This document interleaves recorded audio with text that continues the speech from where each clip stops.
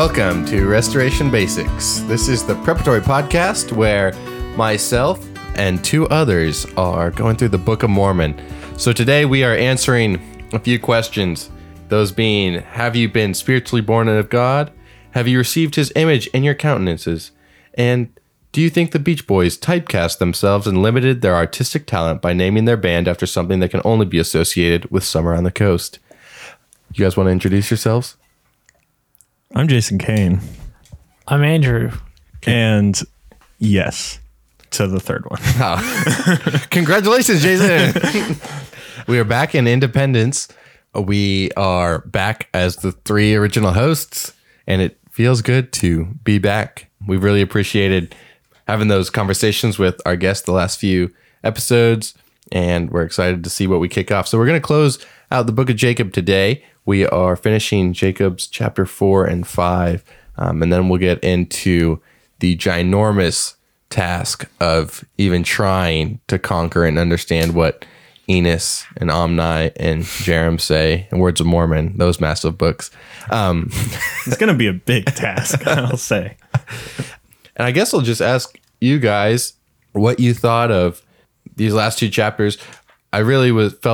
I think we've talked about it. We all felt really good about those last few episodes.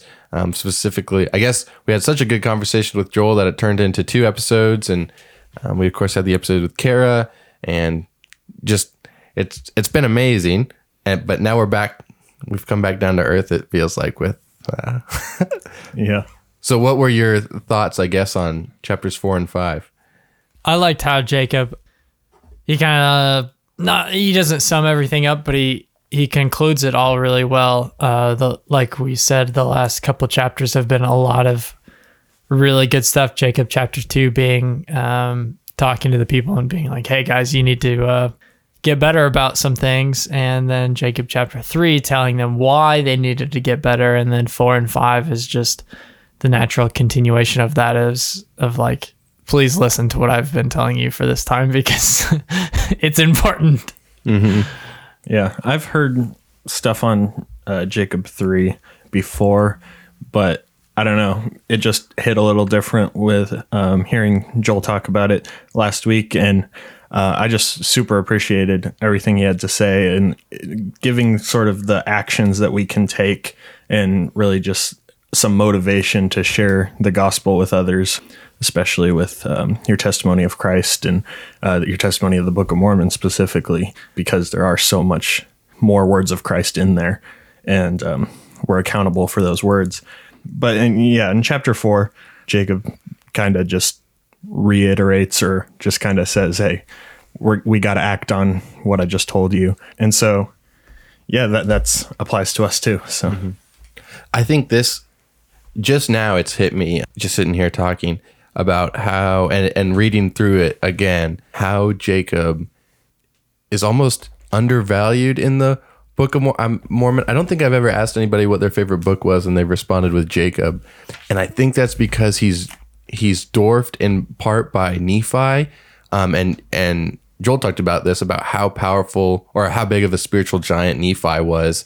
And, you start out with the Book of Mormon. If you learn it as a kid, we've talked about the one of the staples is the tree of life and that vision, and Nephi and Lehi's vision and their journey over to the promised land, and how Nephi gets this great, respect basically because of who he is and because he's the faithful brother. And then you go in later in the book, and there's obviously King Benjamin and King Mosiah and the sons of Mosiah, and then Alma, and Alma's probably, I'd say, the most popular book that I've heard, just because it's the most action-packed and the most stories you can pull from and apply to, teach people about.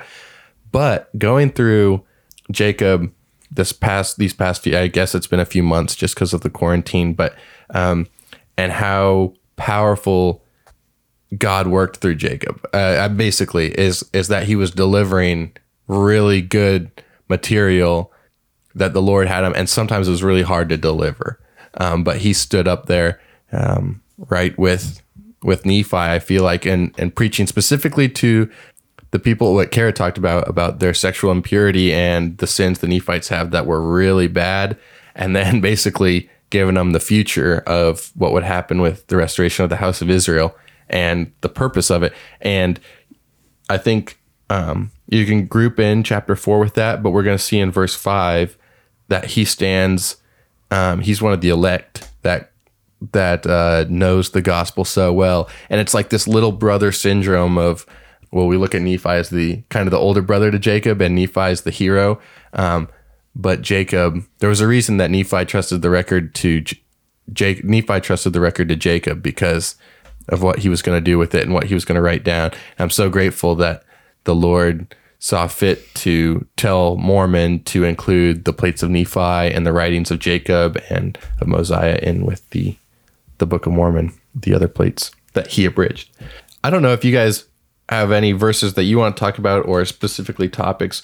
4, again, is the sum up of 5, just kind of capping that off. But I was drawn to verse 11, and it says, "For behold, after ye had been nourished by the good word of God all the day long, will ye bring forth evil fruit, that ye must be hewn down and cast into the fire." And this applies, I think, specifically to people who have heard the gospel, mostly church members, right? Because here Jacob is talking to basically church members, and he's saying, you've been nourished by the good word of God. Has it changed you? Or are you still going to bring forth bad fruit after all that you've heard? And no doubt Jacob's people were hearing the sermons and hearing the classes and meeting together, but they're still not in danger, but that's still, is he like, well, are you going to change what you're acting like? And I don't want to dominate all the conversation, but I think about us today. We go to church a lot, and I can't say that I've always used that good word that I've heard to change the fruit I've been bearing. A lot of the times, the fruit I've seen going to church as a fruit I've borne, as if waking up earlier than I want to on Sunday morning is a good enough fruit, as a good enough action. But no, it's not. Zion still isn't here. There's a lot of people yet to hear the good news. There's a lot of evil in this world, and they can't stop with going to church. I don't know. You guys have any thoughts on that, or how that applies, or maybe you guys have other thoughts on other verses? Yeah, just thinking of, how do we apply the Book of Mormon to our life, and I think the Book of Mormon is one of the easiest things to apply to our lives because of what we've talked about, of receiving a change in our heart and bearing good fruit, and what we talked about last week of, sharing your testimony of Christ and sharing your testimony of the Book of Mormon. It's just the best part of the Book of Mormon, in my opinion, is just the calls to action and a changed heart. And you see it later on in Alma 3. And Sam quoted it on our intro of, Alma 3, there's talking about the Beach Boys. Yeah, the Beach Boys. And have the Beach Boys really changed their sound? But just receiving Christ in our lives. And once we have that, then the fruit that we do bear is going to be so good once we have a changed heart. Because before the verse you said, in verse 7, it talks about the house of Israel, the parts that are stiff-necked, and that really goes down to pride. And if you're not willing to soften your heart and humble yourself, then you're not going to receive these promises. And in verse 9, it says, "And while his arm of mercy is extended towards you in the light of the day, harden not your hearts. And yea, today, if ye will hear his voice, harden not your hearts, for why will ye die?" And so, yeah, that just means a lot to me in my own life, of basically the need for humility and the need for us to produce fruit, and good fruit. There's so much action that needs to be taking place. And basically, the churches that we have in today's age, by its fruits, you'll know it. And the fruit of the church is directly related to the fruits of your own life. So Yeah, that's it. When you were in, might be a little bit of a tangent, but I hope I can tie it back in. When you were in pre-marriage counseling, Jason, did the words always and never ever come up in how you resolve conflict? not really. No, not really. Okay, that's fine. I was just wondering. But so Zoe and I are going to pre-marriage counseling, and we're talking about our last session was with about conflict resolution and communication. And one of the things that is common, not every couple deals with, or not even couples, but just people with relationships, is when you're frustrated or when you're burnt out, it's easy to throw the word always in, Right, as in you always do XYZ, or you never do XYZ in a negative context. And the fruit of that, so using Zoe and I as an example, I don't mean to paint her in a bad light in any way, because well you'll see. I'll get to the point where I'm definitely wrong. But where if I upset Zoe in some way and she comes back with you always, or you never put me first, maybe, immediately my mind goes to trying to prove her wrong in ways I have put her first, so I can break that argument, because her whole argument in my mind hinges on always or never. It hinges on those two words. And really, if you dig deep down, it's, if she thought about it, she would never say you never put me first, right? It's just coming from a place of frustration or something. But when we're in services, or when we're talking to people about the gospel, and something comes up as you need to repent of this, or you always need to be looking for, I'm saying this wrong, poorly. Basically, the preacher summing up saying we haven't done what we are supposed to do, and we in our individual lives look for ways to disprove that. To say, well, actually, I'm doing what I'm supposed to. I'm going to church today. I'm doing a bunch of stuff that guy doesn't know about, that no one knows about. But that's the wrong response. And I'm not saying that, you're not doing anything right, but you're coming in and attacking it, when really what Jacob's saying here is, I've nourished you with the good words, and there's still stuff to change, basically. There's still humility to find and to hold dear. Maybe, I don't know. Does that tie back in? I feel like with...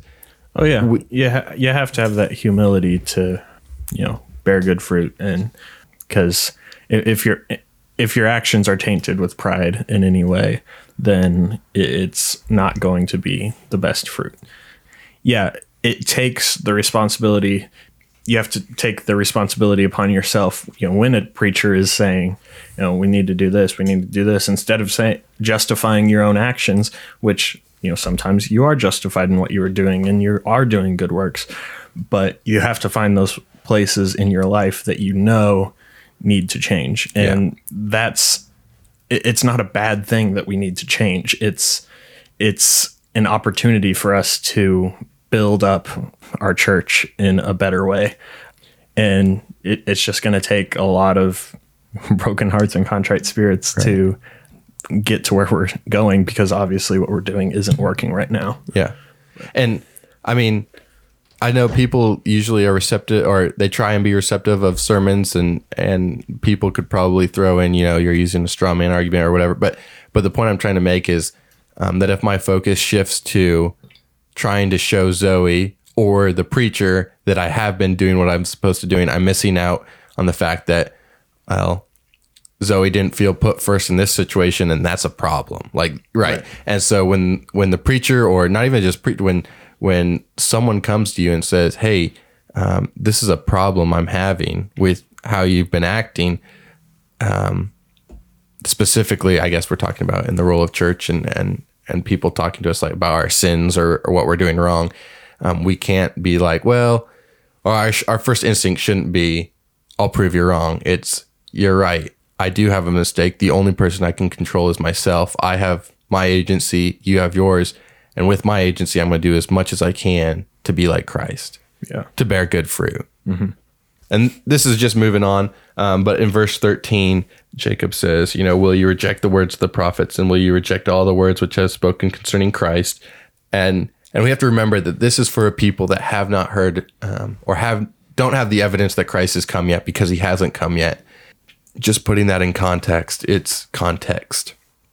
It's for the covenant people who don't necessarily believe in Christ. I still think it's applicable to us because we have our doubts and sometimes we have our troubles. But if none of you have anything else to add on chapter 4, actually, Angie, would you read verse 17 just to sum it up for us? Oh, yeah, sure. This goes out to all of you that are unwise. Oh, be wise. What can I say more? What can you say more? Exactly. Really? know. Do we need any more episodes of this podcast in the first place? podcast is done. Just be wise. Moving on to chapter 5. This is Jacob's, I would say, out of his life that we have recorded, this is his third mountain that he kind of, I don't know if conquers is the right word, but he obviously spoke to the people about a grievous sin that he was anxious about. 2, he's kind of given them a history and a future of the world and the restoration. And then 5, he comes face to face with a man who denies everything that Jacob's been talking about. It describes Sherem, and I always thought that this is a personal thing, but we had a guy in our church growing up whose name was Sherm, and Sherm is just the complete opposite of Sherem, like the nicest guy, complete leader, a giant in our branch of just basically a testimony of Jesus Christ. Everything he does, it's for the kingdom, or how can he love you in some way. And so reading this as a kid, you just let your imagination wander. And Sherem, just, I guess, being connected to Sherm close, always made me think of Sherem looking like Sherm. And it was always like, well, I don't think Sherm would do that type of stuff. but I don't think Sharon was that bad. Yeah, no. So not Sherman, Sherem comes and starts disturbing the people in Nephi. And he is testifying of something that is complete opposite, like I said, of Jacob. It says these things were flattering, and he did this that he might overthrow the doctrine of Christ. We have a scripture, I think we've talked about it on the podcast before, but it's in 2 Timothy, and it's chapter 3, and it's verse 7, and it's talking about the perils of the last days, things that are going to happen, how people are going to be. And it's going to say they're ever learning and never able to come to a knowledge of the truth. And what is the greatest truth that everything is built upon? It's Jesus Christ. And so you have Sherem here, who's a learned man. He's a smart guy. He's good with words, but he isn't able to use that for good. Do you guys have anything you want to talk about here in chapter 5 specifically? I was just going to add to that a little bit. In our day, we see that a lot with elite people out there, and I'm not trying to be political or anything, but just like in today's society, you see very, very smart people now starting to espouse the fact that there is no objective truth. And that is something that you really have to avoid, because there is absolutely truth. There is good, there is evil, there is specific truths that you should live by. But ultimately, what Sam said, we have the truth that Jesus is the Savior and the way to salvation. So just interesting to see in our day. Yeah, and just to add on to that is that when you stop seeing good and bad or light and dark in the lens of just life in general, you stop seeing a purpose for life, I think. And when you stop seeing a purpose for life, you stop seeing God in your life. And that's really the problem. Absolutely. Yeah. So I don't know, we, like Jason's saying, we see that a lot right now, is that a lot of people are in those gray areas. And I read something, it was probably on Twitter or something, but he was talking, it was something political. I don't even care what it was, something, and he was like, the lack of gray area here is appalling, or something like that. And I read that, and it just made me think, like, gray area, Oh my goodness. You want it?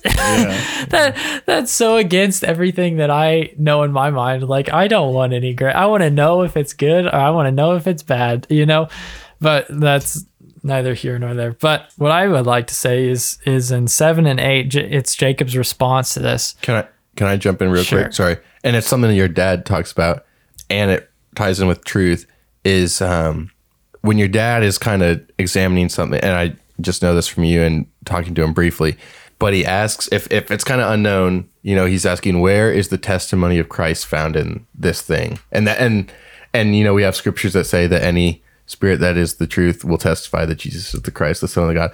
But Jason, you mentioned political figures, and I agree with that, or people in power, elites of society. I look a little closer to home, I think, and I think both are applicable. But in the church, when someone stands up and is preaching, is the testimony of Christ found in what they're sharing and in what anybody's sharing? Because you can be good with words, you can be good with, I'm a really bad arguer. Just that's how it goes. And usually, if I get into an argument, my tactic is to, well, okay, and then just kind of back away and then analyze it from afar and be like, okay, there's the problems in their argument. But because I'm a bad arguer, I can't go back. But that's what you look for, is the testimony of Christ, I think. And that's what you should look for in anything, with people sharing, with people's actions, Sorry, go ahead. Verse 7 and 8. No, yeah, that's good. And that's really what Jacob did here, is that he saw the lack of Jesus in the message of Sherem, and he's like, yeah, I know this is wrong. And so if there's anything we can take from this is that when we are evaluating anything in life, if it doesn't point you to Jesus, then you can have the same reaction that Jacob had and go against it, or just not be a part of it. In verses 7 and 8, it says Sherem had hope to shake Jacob from the faith. And it says Jacob had seen angels in the latter part of verse 7. And they had ministered unto him. And then in verse 8, he had heard the voice of the Lord speaking unto him in very word from time to time, wherefore he could not be shaken. And I'd like to talk just very briefly that this is very applicable to us in our lives today, is that we might not have Sherem right in front of us saying, hey, Christ doesn't exist or he's not coming, but we have a whole society in which they don't believe in the message that Jesus brought, and that all men should be loved regardless of what they're doing, and that we should treat people correctly, that's just not commonplace anymore. Whereas 100 years ago, like being nice to your neighbor was kind of just like the thing to do, that's not really a thing anymore. Maybe in the Midwest it's bigger, but like in the world, that's not a value we keep. And so I like the response here by Jacob, because he had a relationship with God. And when he's looking at the struggles in his life, that relationship with God is what kept him from being shaken. And it says, wherefore I could not be shaken at the end of that. We have to do the same. We have to have that same response, because there are so many voices coming from social media, the news outlets, or just negative people in our lives. And we have so many opportunities to dwell in that gray area, or to just not dwell on Christ, because that's really the problem. It's not really just the gray area. It's just not being on Christ.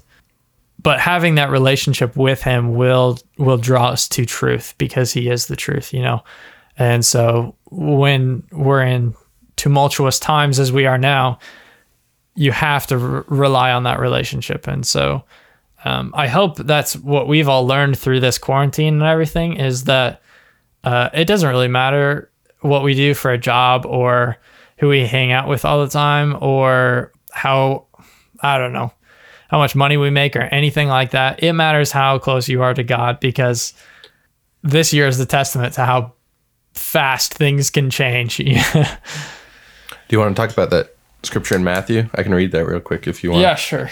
And this is from Matthew chapter 24, verse 23. For in those days there shall also arise false Christs and false prophets, and shall show great signs and wonders, insomuch that, if possible, they shall deceive the very elect, who are the elect according to the covenant. Yeah, Sam and I were on a home visit one time. Actually, I think this was on a home visit. It was, I think you talked about it on a sermon. You're right. One of our mentors. That's right. Yeah, one of our many mentors. We need many because we wander so much.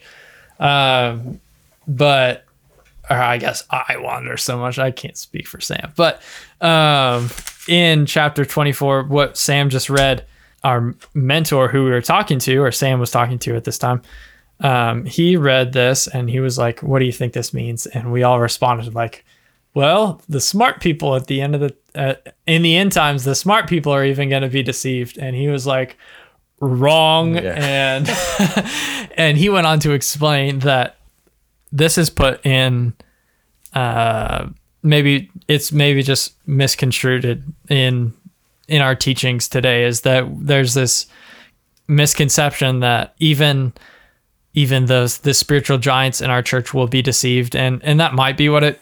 Well, not even spiritual. We just take it that it's possible that everyone's going to get deceived. Yeah, right. Yeah, like that's a better way of saying it. Everyone. For sure. Yeah. Sorry. Go ahead. No, you're fine. And so we've kind of just resigned ourselves to that. Like when big things happen and we see people move off, or a split happens and we see somebody we respect and we're like, oh, wow.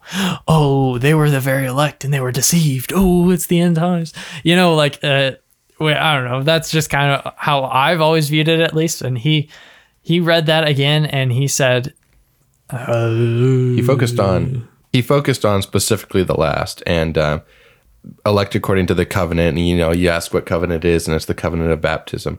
But the way it's worded, it kind of can be read either way.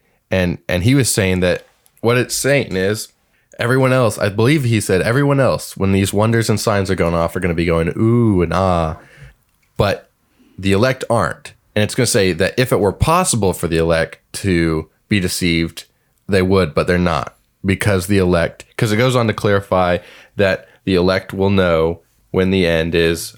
It'll be after all these things, wars and rumors of war. So they weren't deceived. So that's not to say that anyone who isn't baptized or anyone who is baptized can't get deceived. But coupling this with Jacob and him being one of the elect ones, you see that he's not deceived, basically by flattery, by a smart guy, by many awesome words, basically, or signs. And that is because he is one of the elect and one of the ones who has a firm grasp on the testimony of Jesus Christ. And we even see that in verse 39 of Matthew 24, and it says, and whoso treasureth up my words shall not be deceived. So like very plainly says, oh yeah, if you're right with God, you're not going to be tricked. Simple as that. So just another reason for you to be Jacob in this scenario with all the antichrists running around, is that you need to seek for a relationship with God. And we get to see a little bit of that flattery in verse 11. Oh, sorry, not 11. I don't know why I wrote down 11. In verse 9, that's what I meant. In verse 9. And when I read this, I was like, ooh, he's coming in like a snake, basically. So Sherem comes up to Jacob, and Sherem's obviously been preaching some controversial and wrong doctrine. But he says, he came up to him and he says, Brother Jacob, I have sought much opportunity that I might speak unto you. For I've heard and also know that you goest about much, preaching that which ye call the gospel, or the doctrine of Christ. And my ears perk up because he calls Jacob Brother Jacob. So there's this like term of endearment for him. Like, hey man, I care about you. I want to make sure you're right with God, right? Like I'm coming in as the savior to your false doctrine, Brother Jacob. And applying that in my own life, or what I've seen, I have to think that there's a lot of times that I use the cop out of, I love those people. And this is not necessarily a cop out, because I think it can be applicable if it's genuine. But we say we love the people, hate the sin, right? But when it comes down to it, we haven't done anything to love those people. We've just hated their sin. And like, we've made no effort to show them love or to connect with them. It's just been, how can I show them that I hate their sin? And so that's what I see, I guess, when I see Sherem coming in like, hey, brother Jacob, I wanted to talk to you for a long time.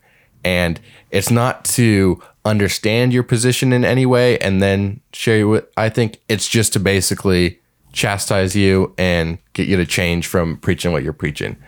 And so I think it's very important. I've seen it tons of times, that phrase, love the person, hate the sin. And I think it's a fine expression. I don't necessarily have any problem with the phrase. I think that God in all ways loves the people, loves each individual so much, and he hates the sin that keeps them away from him. But it's a genuine love. And it talks about in Mosiah, I guess this is spoilers, but that we bear one another's burdens. And that's what we do as Christians. And so if there's not an effort there to serve, it also talks about you who serve your fellow man are serving your God. So if there's not an effort there to serve our fellow man, to serve our fellow beings, even if we disagree with them, we have to ask them ourselves, are we loving them? Danny Height, I guess I just name dropped him, preached a really good sermon on Summer Series, and he talked about working with people who he disagrees with and how tough love is he's like, what is tough love? And we cop out with tough love a lot because it's like, hey, if we can just excuse our actions with the phrase tough love, then we're justified. But because it's still love. Right. Because it's still love. But what's tough love to God? We kind of put ourselves in God's shoes and say, well, this is what God would do. He would give them tough love, and he would basically hate their sin and never give them any, maybe I said never, and I probably shouldn't have said never because we just talked about that. But we put ourselves in God's shoes and we say I'm going to give them tough love, and I'm not going to actually love them. I'm not going to actually bear their burdens until they look and behave to my expectations of what I know to be true. That said, I think there are times when you can't go along with things, but I think those times are fewer than we act on. Yes. And that's the thing is that we act on. With the scenario that you're describing of, just not actually loving someone, it's like, if we really want someone to change, no one changes through someone just saying, hey, you're doing something wrong. They change when they either see someone else living a better life and they want to be that, and then realize the sin in their life, or someone who really loves them and they know loves them tells them that something's wrong, and they either know it in their heart or didn't know it was wrong, or whatever the scenario be. But that's way more impactful on someone's life if they can actually see the love that you have for them. I'm immediately drawn to think of David and Nathan when David had sinned with Bathsheba and stuff. Yeah. And that's the list of David's sins. Bathsheba stuff and stuff. Anyway, he had sinned with Bathsheba and sent Ornan to battle, and I can imagine David, because he knew the law. He knew it better than anybody. He was like such a good kid, and he had fought Goliath and all this stuff, and now he's a king, and he knew the law. And so he knew what he was doing was bad, and had anybody come up to him and said, hey, David, I know that you're with Bathsheba, and that's a no-no. He would have been like, I don't care. You're going to the front lines. I want you dead too now. Yeah. You're like, who cares? Okay, but because Nathan came to him and showed him like how terrible it hurt God in that scenario, David's like, oh no, I messed up. and Nathan had a relationship with David where he was able to is it Nathan? Nathan, the prophet, Yeah. Where it wasn't just some random guy. Yeah. But like even then he just didn't say, hey David, you've been dumb. He was like, telling him this story and made him feel sorry for this guy that was the guy he killed. And then David's like, hey, I'm not going to let this stand. Tell me who this is, and I'm going to make sure this guy dies. And Nathan's like, you're the dude. It's like that. That You've just been fooled. Are we the baddies? Yeah. As they're sitting on the Death Star and they're just like, Yeah. wait a minute. Are we the bad guys? Stormtroopers, are we the bad guys in this story? That was David at that point. Am I the bad guy in this story? Oh boy. Anyway, we're coming up on an interesting topic, and Jason kind of mentioned this haphazardly. We have another study, a study basically with our friends, and it's open to anyone. So if you're in town, it kind of fluctuates dates or whatever, but usually it's on a Saturday night here in Independence. We'd be happy to have whoever. But one of the topics we came up with one day, and it was the discussion was the unpardonable sins. And just to catch you up on the story, if you're not reading along with us, Jacob and Sherem discuss, and Sherem basically challenges God, but he challenges God through Jacob. He says, if you're telling the truth, then show me a sign. And Jacob's like, well, I'm not one to tempt God, but if it's his will, then it's his will. And Sherem is struck down, and he knows that he's going to die soon due to this powerful sign that he had asked to be wrought upon him. And he gathers the people together, and he begins to tell them that he deceived them and he was wrong. And I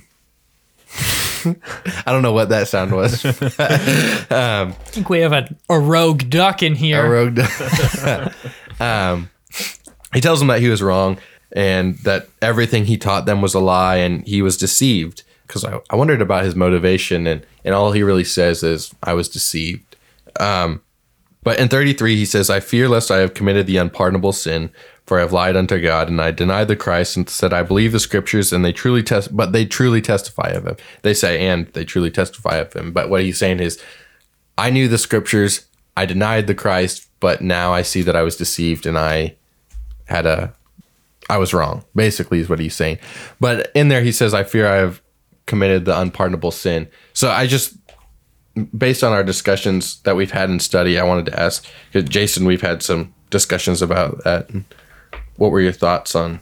Maybe you just mentioned it in passing, but I just think something we had talked about when addressing this topic is basically, if you're worried about committing the unpardonable sin, then you probably haven't, because I think in the end, it's truly where your heart's at, and God will judge you on your works and such, but he does know your heart in the end, and there's so much grace that he gives us.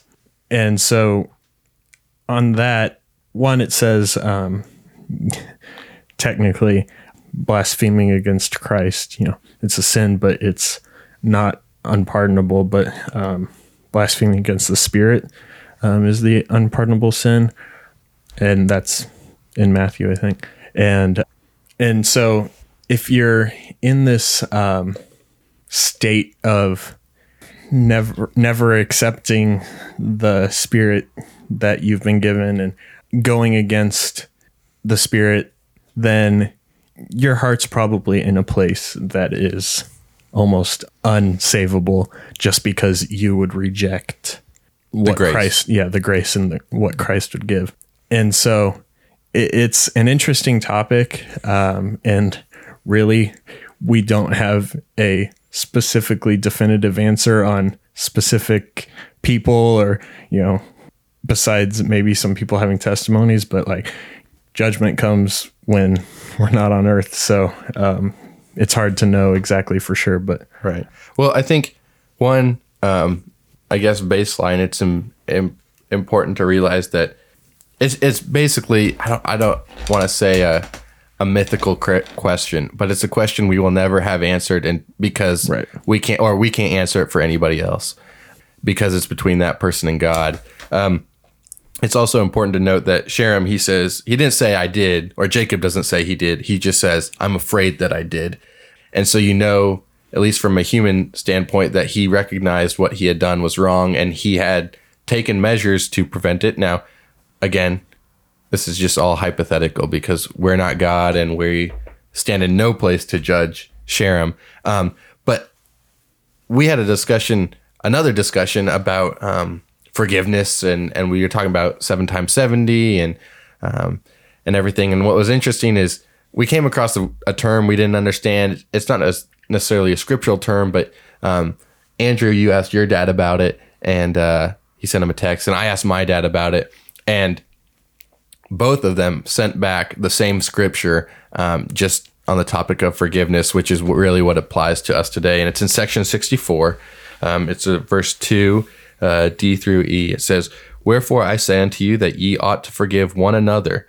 For he that forgiveth not his brother his trespass standeth condemned before the Lord, for there remaineth in him the greater sin.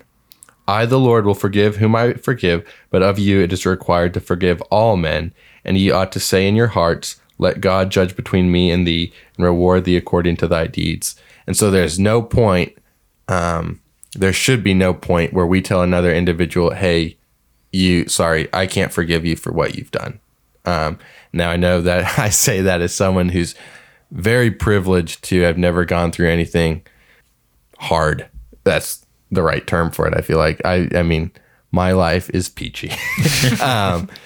And I know that with it is a lot of weight, but it's a fun hypothetical. I don't even know if fun is the right word, because it's a scary thought that there is a sin that you couldn't be forgiven for. But I think the greater lesson to take away is you and I are supposed to forgive everyone. That's the commandment. And God, with his infinite knowledge and wisdom and understanding of us better than we know ourselves, can make the final call. And that's a call I'm definitely happy to give up and have no part in, that he can make. And that's the wonderful thing about God, is he doesn't make any wrong judgments. Like, our courts in the US, sometimes we get stuff wrong, but A lot of the times. yeah. And so, but with God, every judgment is completely fair. It's completely just, and it's based on, grace, which is also crazy. You're not just judged how you should be. You ultimately end up with what God tells you deserve, basically. It's a complete lack of making sense mathematically, right? Like, Yeah. great. It's just like, well, I did this, so on paper or equally, basically in real life, if things were fair, this is what I would get. I'd get death. Yeah, and the scriptures say the wages of sin is death. So we absolutely deserve to die from God. Just strike us down because we have sinned. Like, we're liars, we're cheaters, we're adulterers, we're so much, and there's so much sin that all of us have in the world, and it's something that absolutely doesn't add up, because God has his own justice that and the justice has been paid. The debt has been paid. Mm-hmm. That ties back into what Sam was talking about earlier with tough love. There's a scripture in Micah chapter 6, verse 8 that says, "And what doth God require of thee but to do justly and to love mercy and walk humbly with thy God?" And, sometimes we take that stance of tough love or side of justice, but we don't have that motivation of mercy or grace in our life. And with God, they are totally intertwined. Like they are not separate things. Mercy and justice are the same to him, and one without the other isn't love. And God has combined them both to where all of his acts of justice include mercy with them, and all of his merciful acts are just. And so when we take this stance of tough love, it comes from a place of, oh yeah, we know what justice is, but we don't have that motivation of mercy behind it. And so that's really what I guess Danny preached about last time too, is that we need to have that motivation behind doing the right thing and not just saying, hey, I really want to show this person that I hate their sin because actually I really don't like them. So I'm going to make them feel bad for their sin, like that, because that happens, probably all of us have done it. Yeah, we're supposed to emulate mercy more than justice. Oh, absolutely. Justice is not ours to give. Just like 64. Yeah. Right. That's what was showed to us with Jesus was complete mercy. And it's like the parable of the guy who was forgiven the massive amount. Like I forget what it is. It's like worth billions of dollars in today's money, right? And then he goes and wants justice for the $100 or something like that. He was wronged of. I found this interesting. In verse 38, Shem passes away. The multitude hears his repentant speech, I guess, and it says in verse 38 that peace and the love of God were restored again among the people. And they search the scriptures, and 2, they hearken no more to the words of this wicked man. I found it interesting that this concept of the love of God being restored to the people. And I was kind of thinking, like, well, how does that fit in? Because to my knowledge, it never talked about the love of God even being there to begin with. But I do think if you go back to that brother Jacob comment, you have a false love of God. It was not there to nourish. It was not there to testify of Christ. It was not there to build anyone up.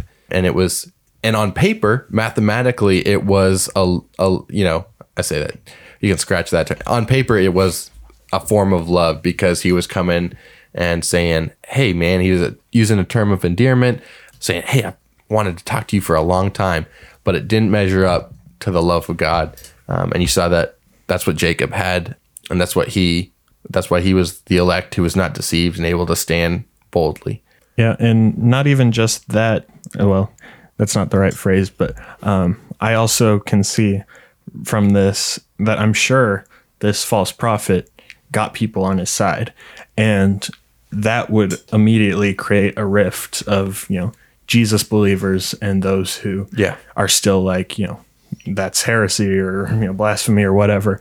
And so you can just imagine the type of rift that would, create in the people there. And just once we think we're right, we kind of fight for it. And I'm sure there was some, bickering and a lack of love with people who just are trying to be right. And well, I think it speaks to a lack, is then in simplified terms, 2 hearts and 2 minds. Yeah. You had just to group in people generally. You had the people who believed in Christ, like you're saying, and you can't have that. Sorry, I cut you off on. No. The only other thing I would say is, once they searched the scriptures, they realized that Christ was the Savior, and then the love of God was restored. They focused on Christ, and the love came. Yeah. The question I would pose, I guess, for us today is that just like these people, can we really have peace or can we really have love when Jesus isn't fully a part of our life? And so as we've gone on and we've alluded to being slightly apathetic in the days we live in, because we've been so privileged to live in such a land of freedom, of prosperity, and really, I mean, like, there's hardship, but like most people aren't struggling for their next meal or to where they're going to sleep or any of those things, is that we've been blessed. And so we've been kind of cursed with that blessing with some apathy, and can we truly have peace in our lives if we don't allow that apathy to leave and Jesus to come and take over? Yeah. I think if none of you have any other comments, I guess we'll close the book of Jacob. Not for the last time, I'm sure we'll reflect back on it, because it has themes that just continue throughout the Book of Mormon, specifically Jacob 3. I know that it's already in and Enos, because I'm looking right down here at my scriptures, and there's already things I've marked that reflect back on what Jacob has taught. Thank you guys for listening, and we'll catch you in the next episode. God bless. Jason, cue the outro music. Wash me clean in the warm sun, dry me.